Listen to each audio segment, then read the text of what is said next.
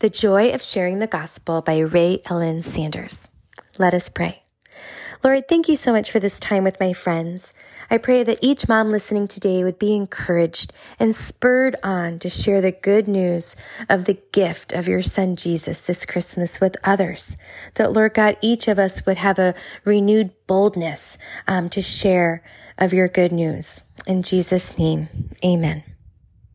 Psalm 51:12. Restore to me the joy of my salvation and uphold me with a willing spirit. How wonderful and terrifying at the same time to see the sky open up and hundreds of angelic beings descend down from heaven singing in chorus. What do you think was going through the minds of the shepherds that night when the angels appeared? Let's face it, shepherds back in the day were uneducated and considered lowly. The fact that angels talk to them in the fields at night is an absolutely beautiful picture of God drawing near to all people, giving privilege to all mankind, and using everyday shepherds to tell the good news. What would you have done if you were given this news? Well, the shepherds, they ran with it. They investigated and they found the babe in the manger, just like the angels had said. They had the honor of witnessing Jesus' birth and then told everyone they met. Just like when we have good news, I'm sure they shared that news with great joy. In fact, verse 16 says they came with haste. And verse 17 says, when they had seen him, they made known abroad the saying which was told them concerning the child. One of my favorite Christmas songs is Go Tell It on the Mountain. Take a few minutes to turn the page and to read the lyrics in our Wise Woman Knows devotional. If you're listening and don't have our book, look up the lyrics online. These words just make you want to go and shout the news from mountaintops. I'm spurred on by this song. It goes along with the Great Commission in Matthew 28:19 and 20, which exhorts us to go and to tell others the good news. This is the Passion Translation. Now, wherever you go, make disciples of all nations, baptizing them in the name of the Father, the Son, and the Holy Spirit, and teach them faithfully to follow all that I've commanded you, and to never forget that I am with you every day, even to the completion of this age.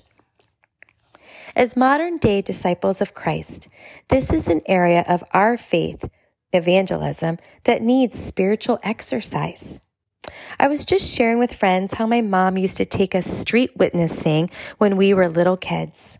She had been in a church group called the God Squad, and they would go out and minister to people on the streets and in town. She would learn Bible verses such as Ephesians 2:8 and 9. For by grace you have been saved through faith, and that not of yourselves. It is a gift of God, not of works, lest anyone should boast.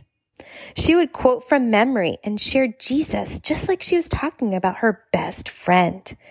That rich experience at such a young age gave me and my brother confidence to share our faith openly. The familiarity gave me the boldness to talk about salvation with others as I grew. A dear friend commented on this great heritage that I had growing up with my evangelistic mom. Regretfully, I realize that I have not imparted the same proficiency to my own children just yet. Where do we begin to convey this important mandate to our children? It's easier than you think. It's just like teaching our kids about stranger danger. We can role play how to share our faith through conversation. With repetition, our kids will gain confidence. Nowhere in the Bible does it actually say that we have to be a great teacher, a great preacher, or a great evangelist to share salvation with others.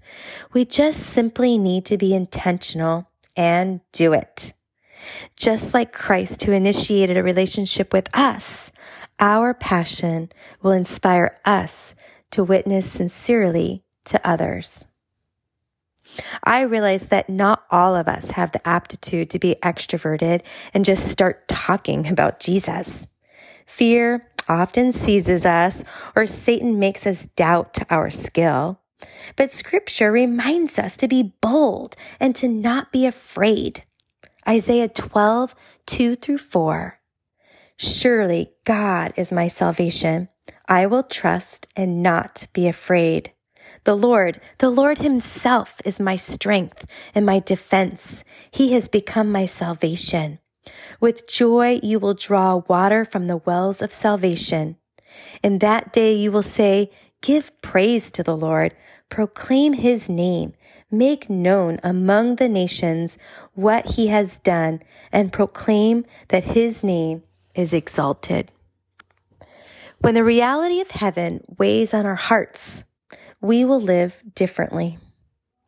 Fear will lose its grip on us when we realize that heaven is our real home. Isaiah 35:10, and those the Lord has rescued will return. They will enter Zion with singing. Everlasting joy will crown their heads.